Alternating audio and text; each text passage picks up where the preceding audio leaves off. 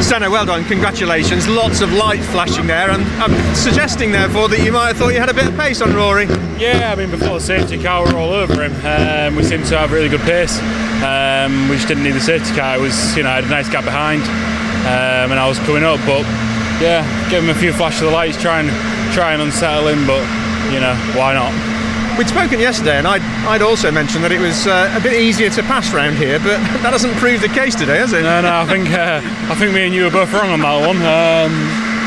Yeah, I mean, the cars, the pace was so tight at the top there. We saw it in qualifying yesterday. In qualifying 1, the top 10 cars were covered by 0.2 of a second. So, you do need a little bit more than that to overtake. And yeah, 4's just a very tough place to finish because you're so close to that podium, which I think we deserved. But yeah, overall a good result, good start to the weekend, and 2 more races to go. Good thing about that is there's a bit more in the tank, there's a little bit of a bit more straight line speed, and therefore it's still all to play for.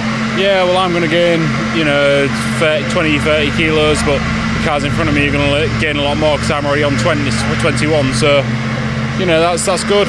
We've just got to watch behind as well, so hopefully we gain a few, might lose 1 or 2, but we'll see. We just need to keep battling that top 5 or 6, and three good results like the first one will be a good day today. Really good drive, Steno. Well done. Thank you very much.